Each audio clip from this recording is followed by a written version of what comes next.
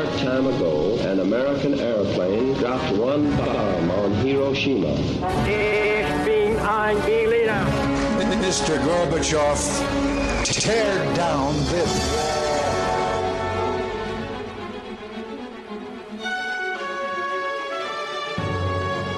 The American people, I think, is good people. They have not to charge with the guilty of all the lies.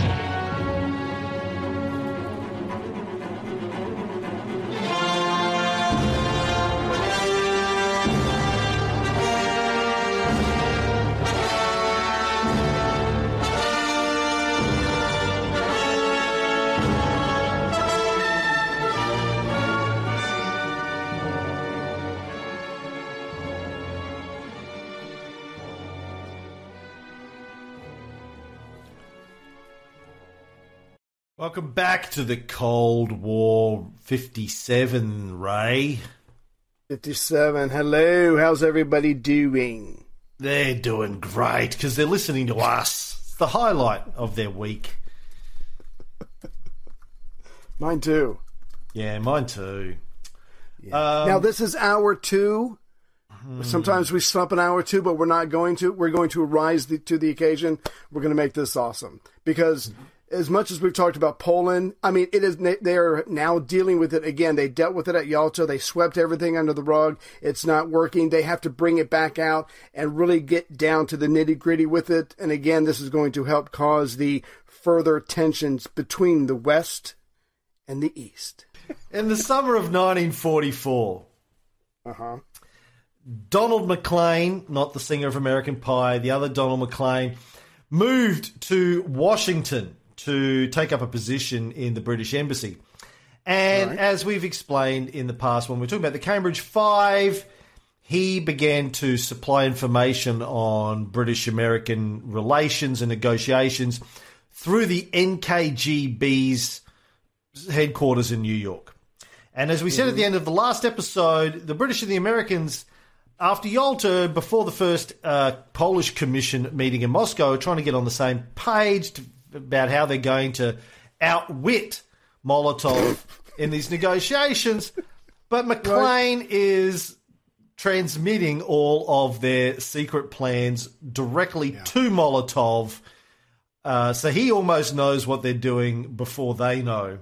Within 24 hours. I mean, yeah, they literally wrote, I mean, that's what you do, though. You write down everything. You write down your plans. You write down your responses. You write down your contingency plans, which, of course, is what McLean got a hold of, sent copies, not through ordinary mail, but I think they coded it and sent it by transmission by radio or by something like that. And they got it to Russia pretty quick, smart. And so Molotov and Stalin are able to go over this.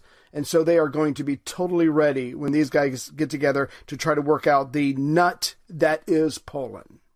Now, I mentioned last time that Molotov was throwing the word fascism and the word democracy around fairly loosely to get what he wants with regards to the makeup of this Polish commission. And he used the relatively loose wording of the section of the Yalta Agreement about this Polish Commission to get what he wanted. It's one of the reasons why they worked so hard to make sure the agreement was loosey-goosey. So afterwards they could go, well, that's not our interpretation. Oh, it's all open to interpret. Oh, it's like the Bible. In the beginning was the word. What the fuck does that mean? No one knows. Could mean anything. Sounds pretty. Yeah.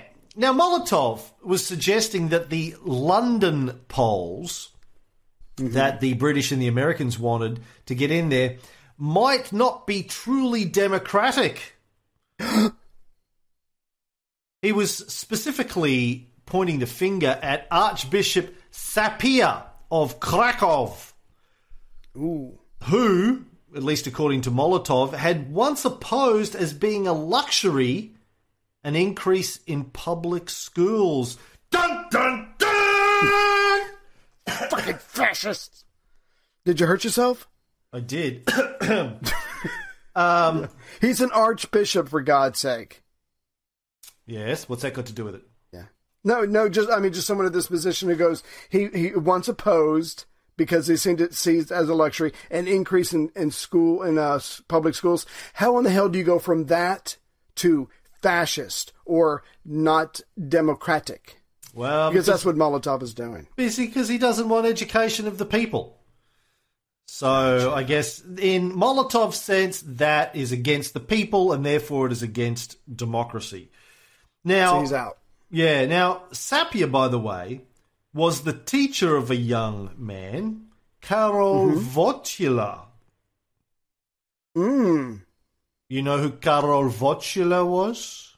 I know in the future he's going to wear a big hat. He loved big hats and bulletproof cars. I love big hats and I cannot lie. Anyway. He was a Batman villain.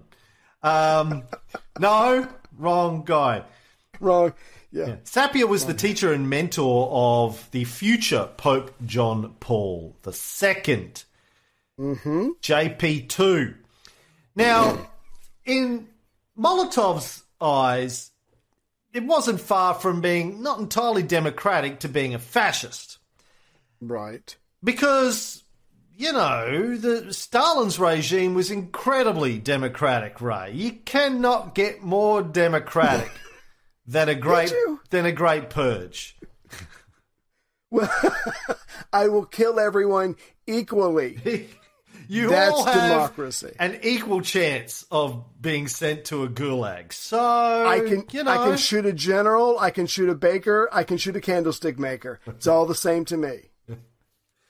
So Molotov said, we might make a mistake and find a fascist in our midst if we don't get Warsaw's advice.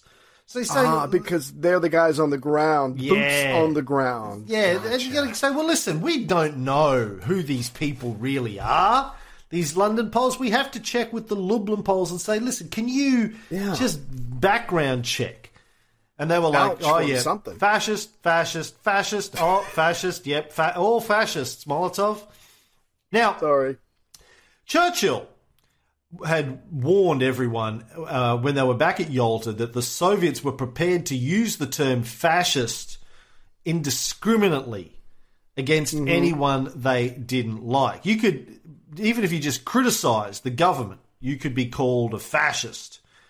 They hadn't actually defined in the document what a fascist was or what democracy was.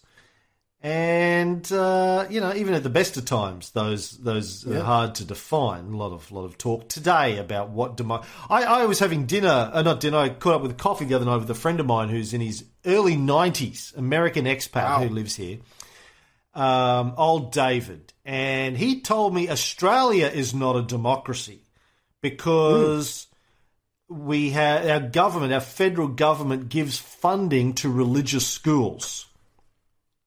Right.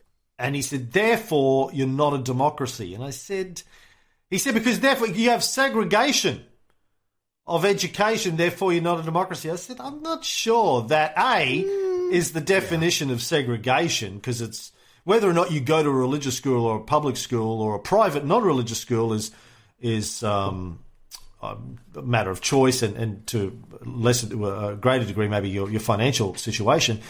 So it's not mandated, so it can't really be segregation in the way that we usually think of segregation. Secondly, I'm not really sure that having a government that gives taxpayer funding to religious schools is a definition of a non-democracy. And he said, well, you define it your way and I'll define it my way. I was like, all right. Well, I was going to say, thanks, at some point, isn't it? Thanks, Molotov. That's what I said. Isn't at some point it sounds like it's a matter of semantics when you can pick a little tiny thing and say, ex post facto, you are not a democracy. I mean, that's just a little extreme, but that's the way I plan on being when I'm 90. I'm going to fucking yell at everybody and find fault with everybody. I can't wait. I'm looking forward to it. And this dude, like, he's crazy, but he's also really impressive. Like, still reading a ton of books. His grasp of details, his memory, his ability to... He was talking about Roger Williams and Rhode Island. Do you know about this dude? No. Yeah, I keep forgetting you've got a degree in American history, so...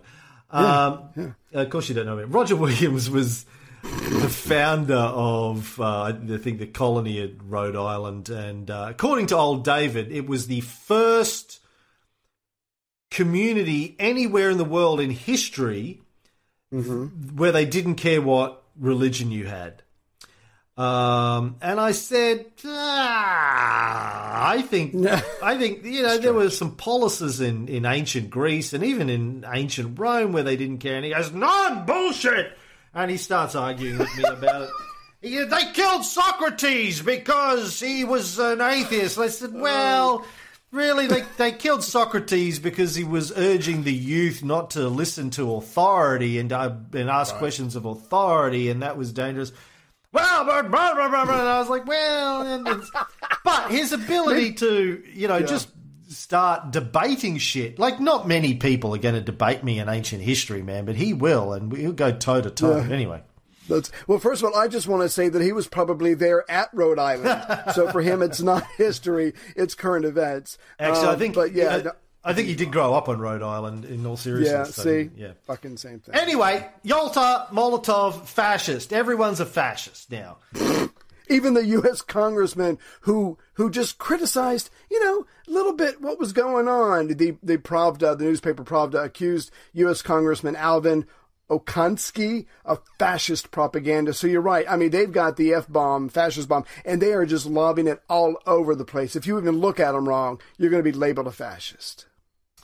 Yeah, now the U.S. Embassy in Moscow did a review of Soviet media in the first few months of 1945, and they kind of demonstrated the Soviet understanding of democracy at the time, or their view of democracy. They talk like Stalin did at Yalta. They brought up the elections in Egypt, which had just happened, and they were seen to be incredibly corrupt. They were basically bought and paid for. There were a lot of foreign influence, and they said, "Look, that's what democracy looks like. It's right, just to us, it's corrupt. It's who's got the most money manages to buy the elections." Not very dissimilar to how a lot of people see Western elections today. And they also attacked the Soviets. This is attacked the American model of the free press. Again, they pointed out, well, it's not exactly free. It serves special interests. It's run, the newspapers, the television, the radio are owned by rich people, the wealthy people, and as such, or corporations, and they represent the interests of those rich people and corporations. Again, not very dissimilar to a lot of modern views on the so-called free press in the West. Fake news hashtag is what they wrote. He had a T-shirt. Stalin had a T-shirt. Hashtag fake news. But and even then, the communists would go even further and say, "Look at our media, controlled by the state. You don't have any of that shit. You don't have any of that fluff. We tell the hard truth." The way we see it, but we don't play games and we're not influenced by corporations because they kowtow to the government the way it should be. So you can argue against it if you want, but the Russians are making some pretty valid points whether you want to hear it or not. Yeah, they said, look, our state is run by the people and the state controls the media. So ipso facto, the media is controlled by the people. That is how you want it to be, not where it's run by a handful of rich cunts. Now, they didn't deny that the United States or the United Kingdom or other Western countries were also democracies. Yeah. But they said they have their version of democracy, we have our version of democracy, our version of democracy is better. Keeping in mind that democracy really just means the power of the demos, the people. And so they say, look, we have a version of a democracy, they have a version of democracy. They may not look the same, but it doesn't mean theirs is better than ours. Same, but different. Right. And they made and a lot of people, I think, gave them crap for this, but after Yalta, the Soviet press said that Yalta was the achievement of the great democratic powers. And from their point of view, they were absolutely right. It was not tongue-in-cheek. But obviously that's not going to be acceptable to a lot of people, certainly Churchill and a lot of people in the West. Yeah. So, Now, Churchill had been going on about this for some time, the fact that the Soviets would use definitions and terminology to wiggle around the intent of the agreements in Yalta. But in December of 1944, a little bit before Yalta, when the whole debate about Greece was going on, he had found himself forced to define what his understanding of democracy was when he was in Parliament. He said, "Who are the friends of democracy? And also, how is the word democracy to be interpreted? My idea of it is that the plain, humble, common man, just the ordinary man who keeps a wife and family, who goes off to fight for his country when it is in trouble, goes to the poll at the appropriate time, puts his cross on the ballot paper showing the candidate he wishes to be elected to Parliament. That is the foundation of democracy." Somebody said, and so you are a blue blood fucking motherfucker born, into enormous wealth, generations of blue blood aristocracy behind you. Right. And you use that to make more money. Yeah. What the fuck do you know about the plain, humble, common man? Shut the fuck up. Have that man arrested. Here's scum. And shot. Shot. Yeah. How dare you? Nothing if not a very able hypocrite, Churchill. Self-serving. Yeah. Yeah. He knows how to do it. Of now, course. see, all of this... Yeah, go ahead. Sorry, I was saying that he said armed bands wishing to establish a totalitarian regime were the last thing that resembles democracy. Now, we know that there's been plenty of revolutions, like the American Revolution, which was armed bands ordained by God wishing to establish a totalitarian regime. Sure, they had kind of voting in, as long as you voted in the way that they wanted you to vote. But this is the guy that has just sent his army to put a king back on a throne in Greece. So I don't know, man. It's very convenient to define democracy in a particular way when you're putting monarchs back on thrones. I don't know. Well, it's like I always say, what's good for the goose is not good for the gander if the goose doesn't want the gander to have it. Something like that. Yeah. I'm not sure exactly how it flows. Uh-huh. Anyway, so this stuff with Poland, okay, this is all semantics. It's about to get real now. So February 13th, 1945, Secretary of State, United States Secretary of State Stettinius and his staff is invited to a reception by the Deputy Commissar of Foreign Affairs, one Andrei Vyshinsky, remember him, the door slammer, into Moscow. So the secretary is joined by his staff, H. Freeman Matthews, Alger Hiss, and Wilder Foote, which is a badass name if you think about it. So that they fly there and they only spend one day in Moscow. But of course, they're able to catch the performance Swan Lake at the Bolshoi. Good for them. But again, so these people are coming there. They're going to try to start to work this stuff out. But again, they may... I don't even know how much to put in this because I don't know how much we want to go into. But again, there are people within this camp that may already be working for the Soviets, and no one knows about it, and they won't know about it for quite some time. Yeah. So Vyshinsky is taking these guys out on the town. No hookers. Let's not even get anywhere near that. But he's giving toasts left and right with the vodka. So he says the Soviet Union is doing its best to learn from the United States, no pun intended, and has already mastered the art of producing many of the things for which America is famous.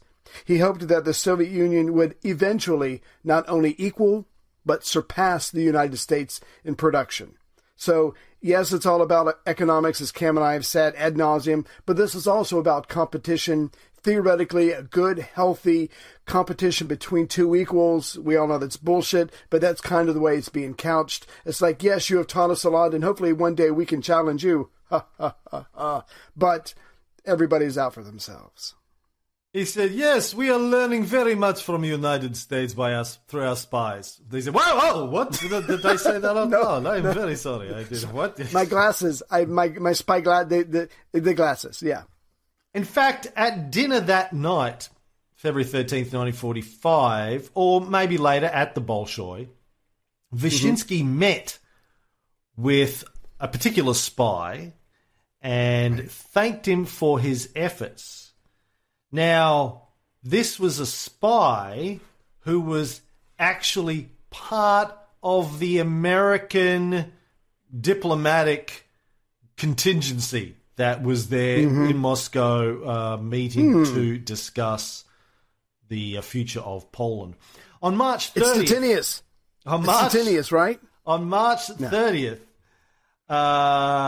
so 6 weeks later, Lieutenant Anatoly Gorsky, who was sort of the head of the Washington branch of the NKGB, sent a report to his superiors in Moscow on a meeting that one of his officers, actually, somebody referred to as A in the cable, and a Soviet agent who had been at Yalta and was codenamed Ales, A-L-E-S, had. Right. Now, the message was in cipher. It was signed with Gorsky's code name, which was Vadim, and it read as follows. As a result of A's chat with Ales, the following has been ascertained. Ales has been working with the neighbours continuously since 1935. For some years past, he has been the leader of a small group of the neighbours' probationers, for the most part consisting of his relatives. The group and Ales himself work on obtaining military information only. Materials on the bank allegedly interest the neighbours very little, and he does not produce them regularly. Recently, Ales and his whole group were awarded Soviet decorations. After the Yalta conference, already in Moscow, Ales was allegedly contacted by a Soviet personage in a very responsible position. Ales gave to understand that it was Comrade Wyszynski, and on the instruction of the military neighbours, passed on to him their gratitude. Ooh. Now, of course, in this, the neighbours meant Red Army intelligence, and the bank is talking about the U.S. State Department. Right. Now, the text of the message was intercepted by the Americans as part of the Verona project that we mentioned many episodes ago. If you don't remember, the Verona project was the Americans intercepting all of the cable transmissions back to Moscow, but it was all encoded, and it took them a number of years to be able to decipher these coded transmissions. Yeah, they didn't even get started until 1943. So, yeah, it's going to take them a while because, as you imagine, there's a lot of messages they're going to pick up, and it's all going to take time. Yeah. Now, today, most historians believe that Ales, the Soviet spy who was part of the American camp at both Yalta and in Moscow for the Polish Commission meetings, was none other than Alger Hiss, the deputy director at the time of the Office of Special Political Affairs at the State Department, and Roosevelt's point man at this stage, for the creation of the United Nations. We've, of course, mentioned him before. Right. And I don't want to go into too much detail because his story is going to play out over the course of the series. But you want to shed a little bit of light on him at this point in time, Ray? Yeah. Well, there's just several things that if you wanted to build a case against Alger Hiss, you could easily do so. He was at Yalta. He traveled to Moscow after Yalta, which the report talked about. He was a member of the communist movement back in the 1930s. He had relatives who might have been spies. He had a brother in the State Department, and his wife shared his political views. And so again, a lot of things point to him, nothing conclusive at this point, but it certainly, he does seem to fit all of the what little bit we know at this point. So again, everything points to him, but not quite sure. But it certainly would make sense if he is a Russian spy. Yeah. Now, at this point in time, sort of just post Yalta, he was a bit of a media darling because he was appointed the Secretary General of the very first United Nations conference in San Francisco. Mm-hmm. Time magazine did a number of stories about the UN where they talked about Alger Hiss. They characterised him in their April 16th issue as a lanky, Harvard-trained Alger Hiss, one of the State Department's brighter young men. Ooh. It said that Hiss would be an important figure at the founding conference. As Secretary General managing the agenda, he will have a lot to say behind the scenes about who gets the breaks. Nice, yeah. And also, now, maybe I'm reading too much into this, but the founder and publisher of Time magazine on May 28th, 1945, also made sure there was a story wrote about him. Young, handsome, a U.S. State Department career man, master of the incredibly complicated conference machinery. So they're pushing him. He's being feted by a lot of people. They're impressed with him. He's getting a lot of positive press. That would be, I would think, the last person you would think working for the Russians. The person who wrote that was the magazine's founder and publisher, Henry Luch, who created not only Time magazine, but Life magazine, Fortune magazine, and Sports Illustrated. So he's rich as fuck. Rich and powerful, man. Right. Yeah, like seriously, media magnate, most important media magnate in the United States, probably in the middle of the 20th century.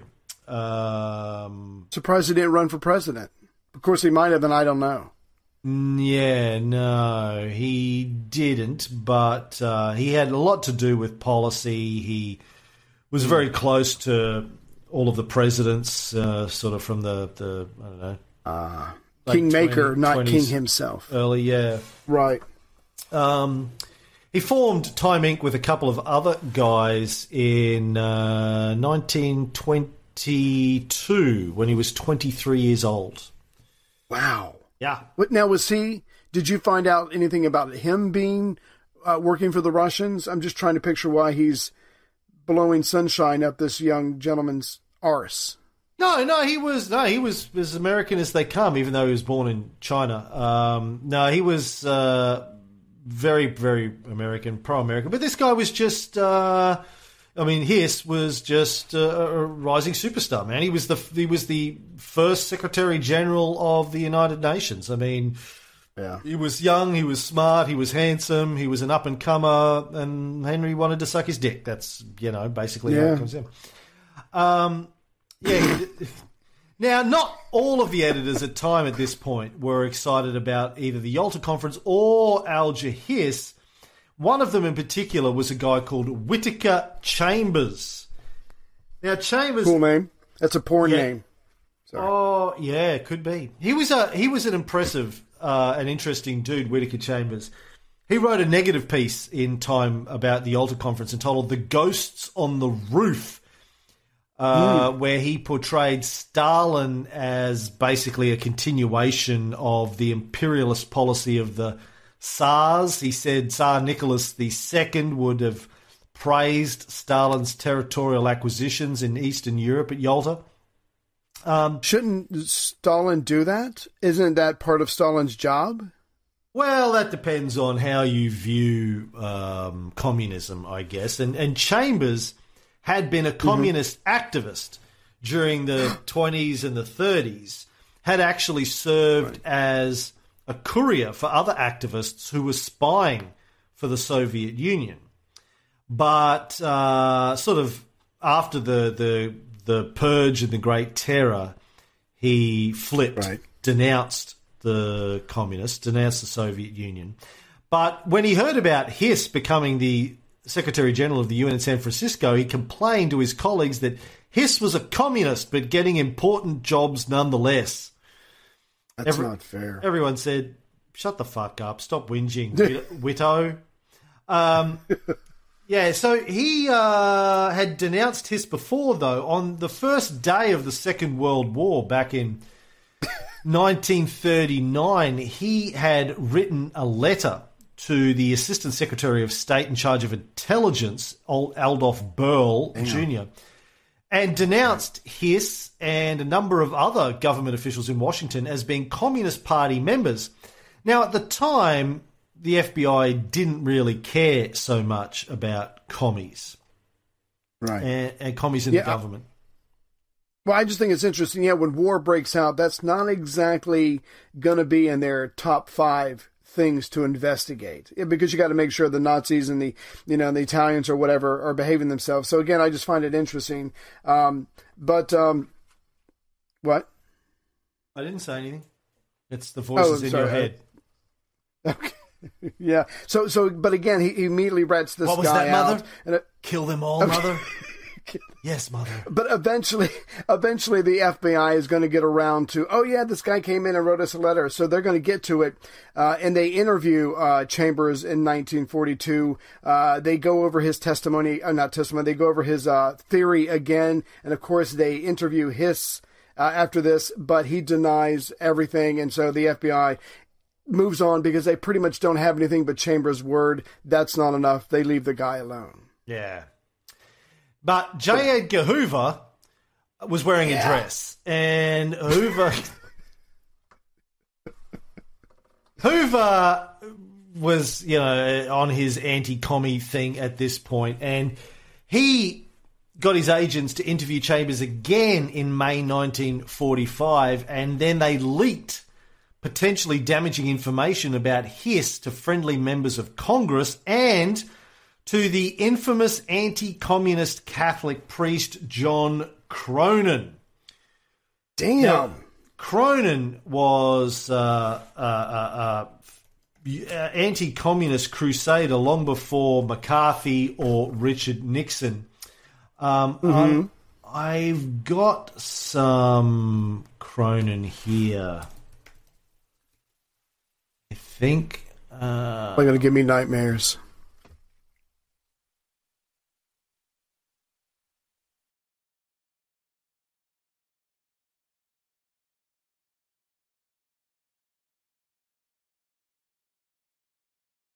Other congressional committees are privileged or... No, fuck that. Wrong thing. Don't worry. I don't have it at hand.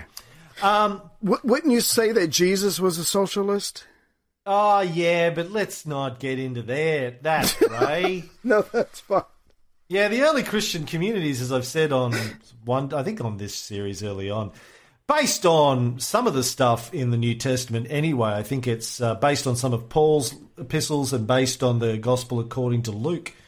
They shared everything that they had, all of their possessions with each other. It's usually referred to, the early Christians are referred to as sort of proto-communism. But don't let that get in the way of complaining.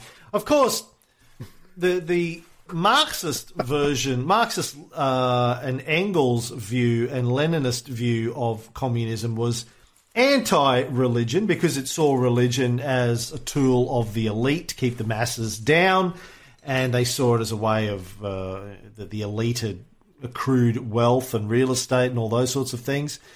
So they were very atheist in their views. They tended to ban religion, the communists, in any countries that they established themselves in, at least for periods of time.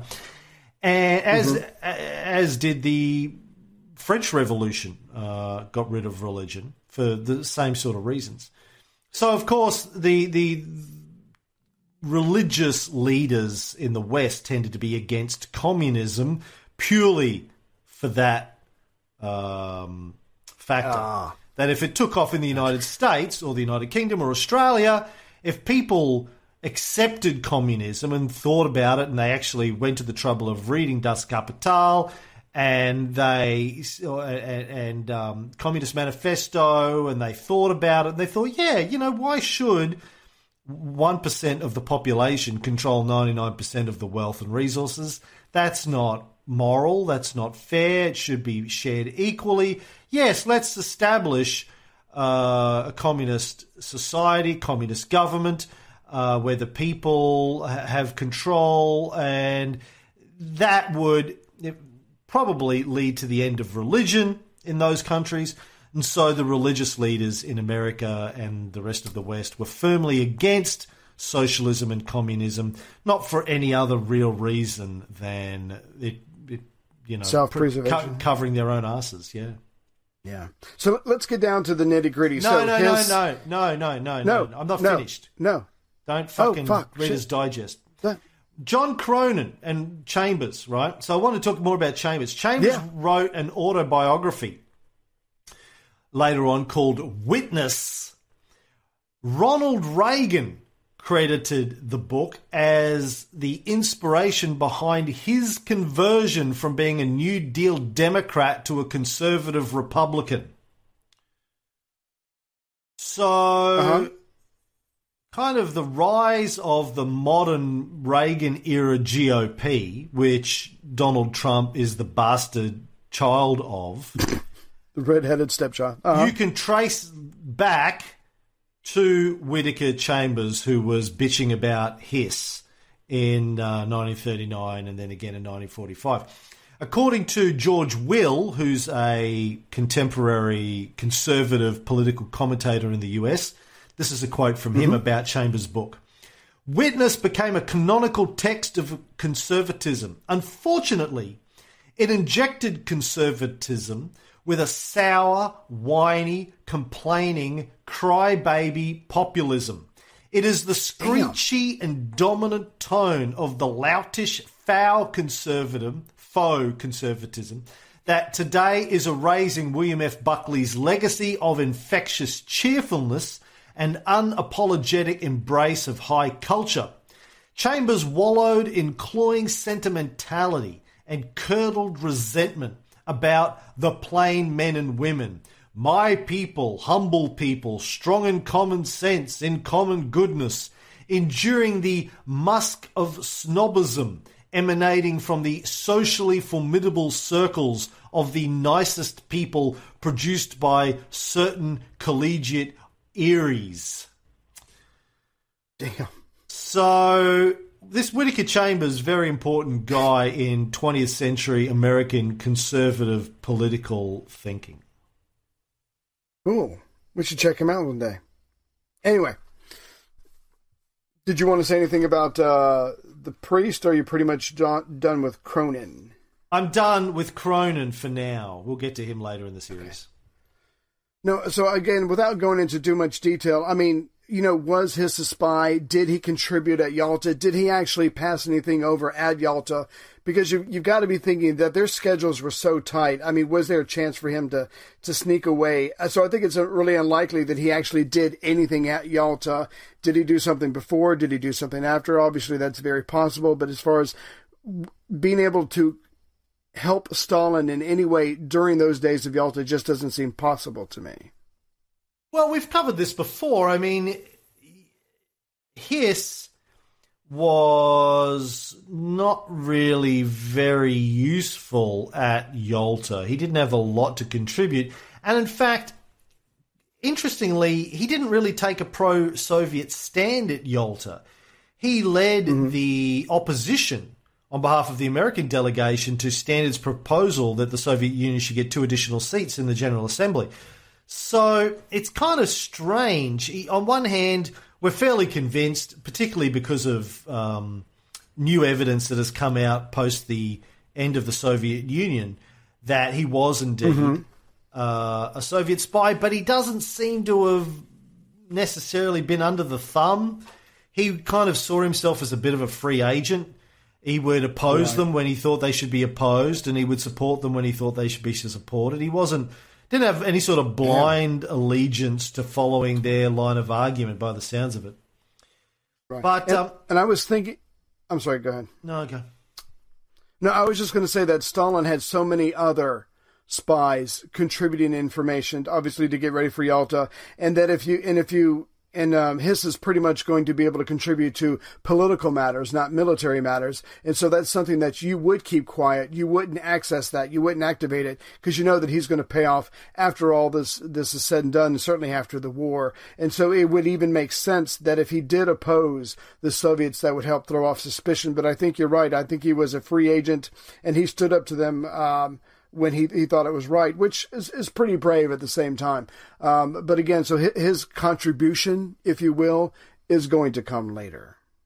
Yeah, and it's mostly in a negative sense. We will get into his trial and his run-in with Nixon and all of that stuff later on. As I mentioned, I think in the early episode where we talked about him briefly, he denied being a Soviet spy his entire life, but it is now assumed that he was, in fact, a Soviet spy based on evidence that's come out of Russia. But, his real importance to this whole story is that during his trial, his presence at Yalta was used to denounce not only the Yalta Conference itself, but also Roosevelt's New Deal and his entire foreign policy legacy a few years after his death. So, yeah. So, believe it or not, Stalin didn't trust Churchill and FDR. And as many spies as he had in the United States and Britain and throughout the world, from what we can tell, that was vastly increased after Yalta because he was going to keep an eye on these guys. He wanted to even know about little tiny things, policy changes as soon as they happened. He always wanted to know what their current position was in regards to himself, Poland, that kind of thing. So again, the spy network that the Soviets have, which they should be applauded for, one of the best in the world, was increased vastly after Yalta because he's truly going to keep an eye on these guys because he knows he can't trust them, and he knows that they do not trust him. Yeah, by the end of the war, it's estimated that the Soviets had hundreds, if not thousands, of undercover Soviet intelligence officers and agents and informants just in the United States alone. Damn. Let alone like the Cambridge Five, who are in England mostly, all feeding him information on American plans and strategies. And, of course, as we've pointed out before, the British and the Americans pretty much had no idea what was going on.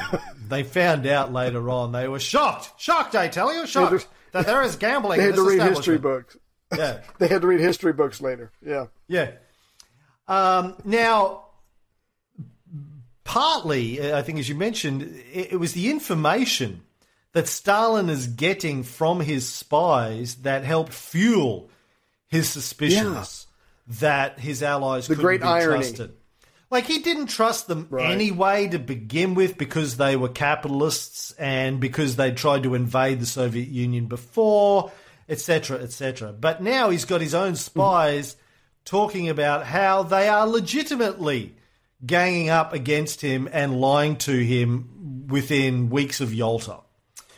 And so it's no wonder that he didn't believe in anything that they told him because he knew for a fact they were just fucking flat out lying to him constantly. Right. And, of course, on top of all of this, he knows about the Manhattan Project, and they haven't told him about the Manhattan Project either. So this sort of is represented in a meeting that he had with Marshal Zhukov on March 29th. So remember, Yalta finished sort of the second week of February. Here we are, maybe 6 weeks later. He calls Zhukov to the Kremlin to discuss the Red Army offensive against Berlin. But while Zhukov is there, he shows him a letter from one of what Stalin calls his Western well-wishers.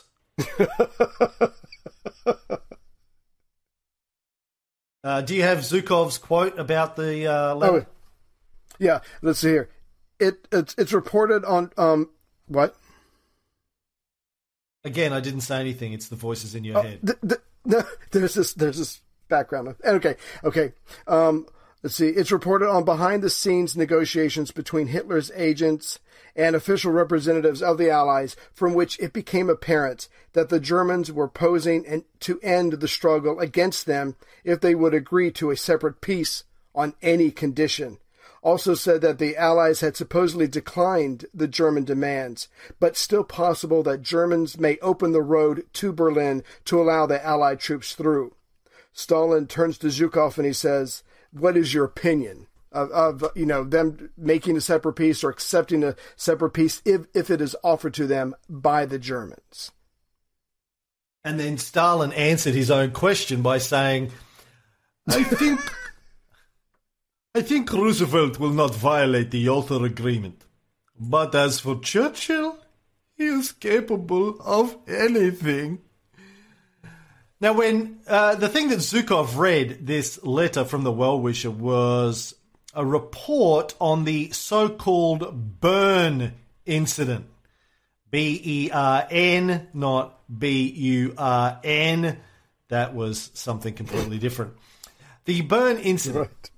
Now, the Bern incident, we're going to talk about a little bit here because it's just a fucking lot to unpack in this Bern incident. It was a series of secret meetings held between U.S. foreign intelligence and senior Nazis in northern Italy in early 1945.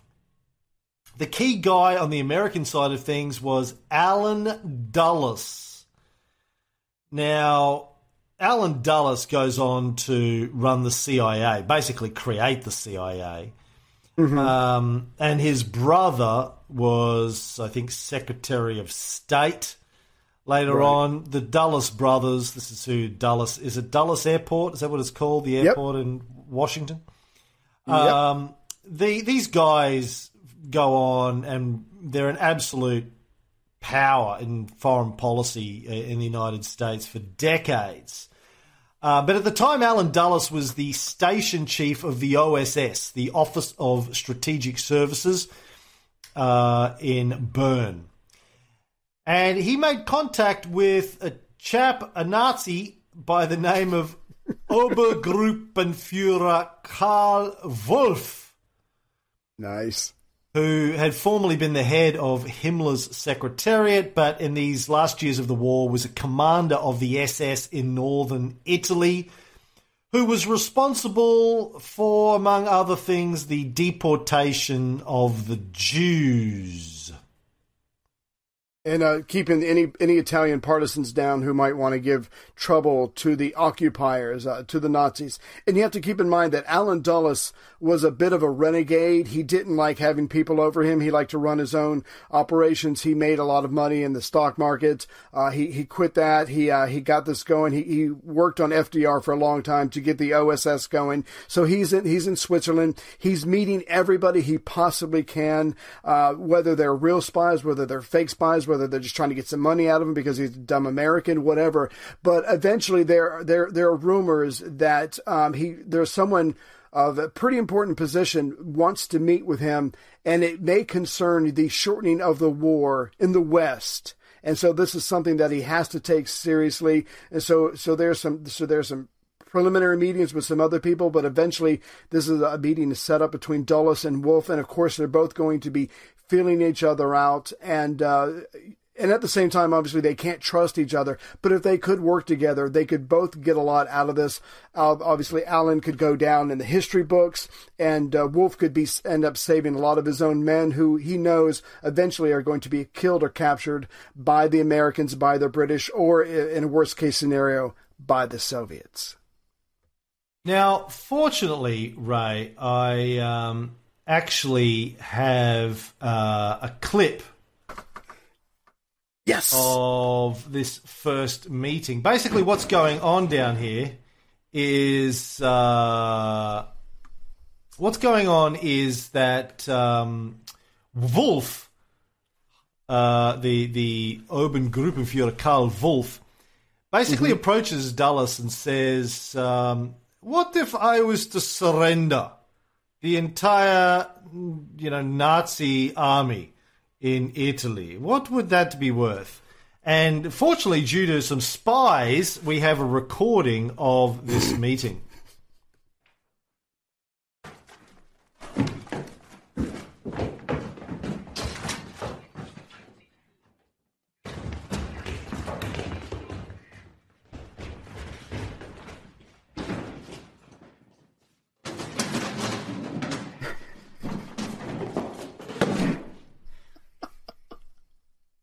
Tell me, Aldo, if I were sitting where you're sitting, would you show me mercy?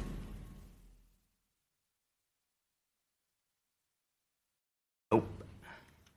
What is that English expression about shoes and feet? Looks like the shoe's on the other foot. Ja, just thinking. Sie können wegtreten. Bleiben Sie am Posten draußen.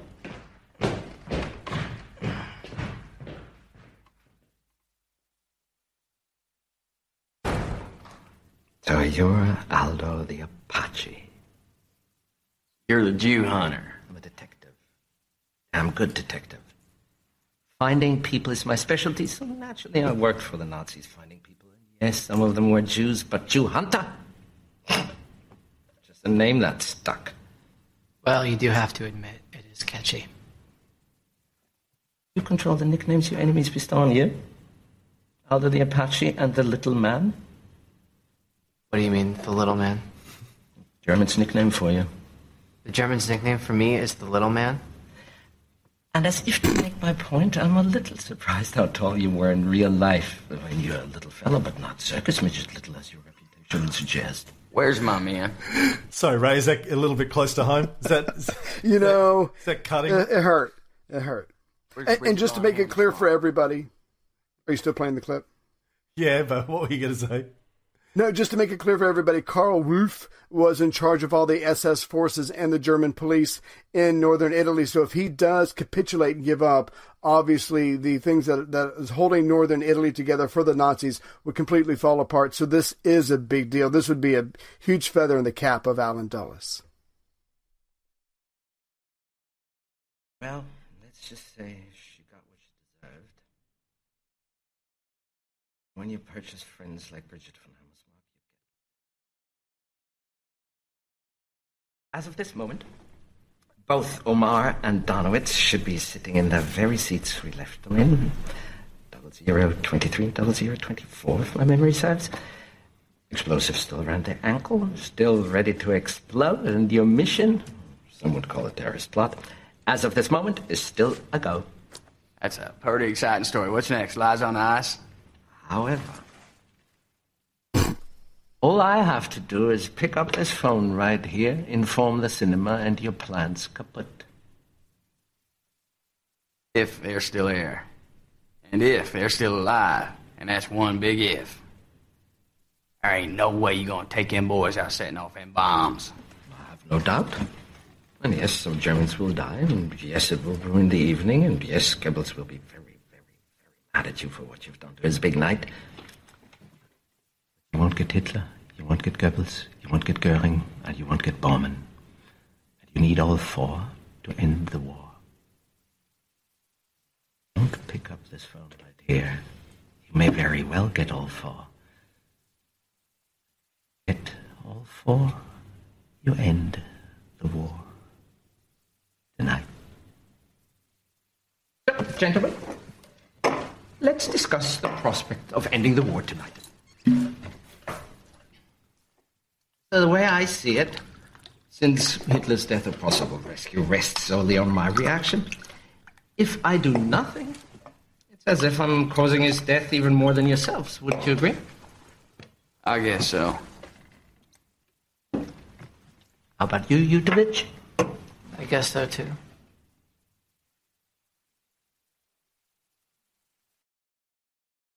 Gentlemen, I have no intention of killing Hitler and killing Goebbels and killing Goering and killing Bormann, not to mention winning the war single-handedly for the Allies, only later to find myself standing before a Jewish tribunal. If you want to win the war tonight, we have to make a deal. That's the bit I wanted. If you want to win the war tonight, we have to make a deal. And that's how it ended. So so this really happened.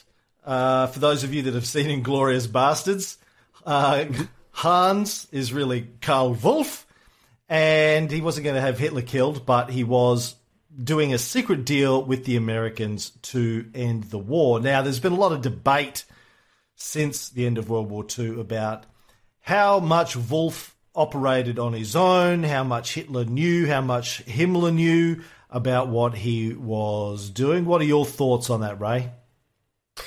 Even though Wolf met with Himmler and he met with Hitler, and he pretty much told them that it would be something to try to drive a wedge between the Western powers and Stalin. And let's face it, it worked pretty well. I don't think it was legitimate. He didn't even tell Kesselring, who was in charge of all the German forces, Axis forces in Italy. So I think he was literally testing the American to see what he could get. And then, of course, the question is, was he really going to go to Kesselring and maybe try to talk him into, surrendering to the Americans? I don't think it was ever that realistic. I think he was speaking for himself. I think he was probably hoping to build momentum and get things to break his way. I don't think it was ever real, but the fact that they had these conversations, and Alan Dulles was a bit of an amateur, even at this point. So I don't think it was going to happen. But the point is, no matter what you do, no matter how real it is, you just know Stalin is going to find out about this.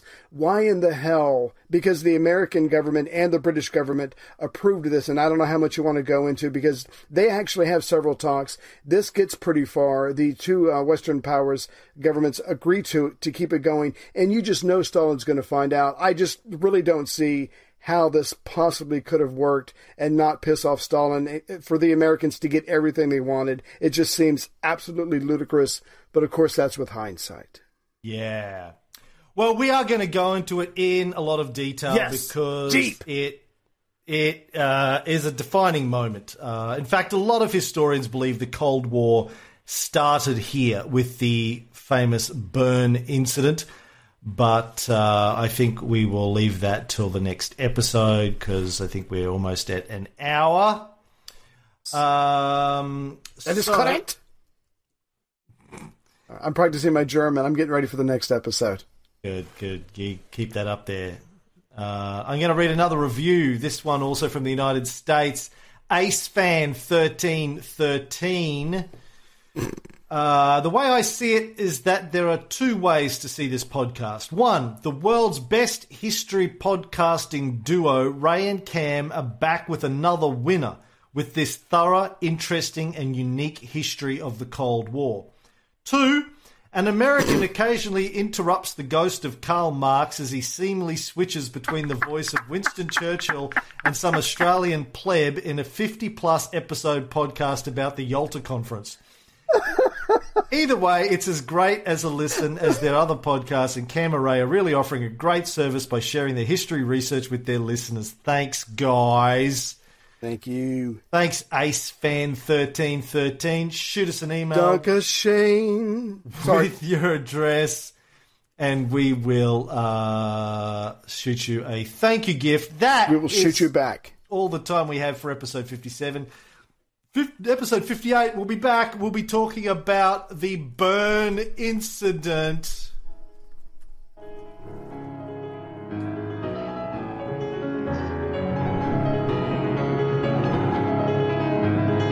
An iron curtain has descended across the continent.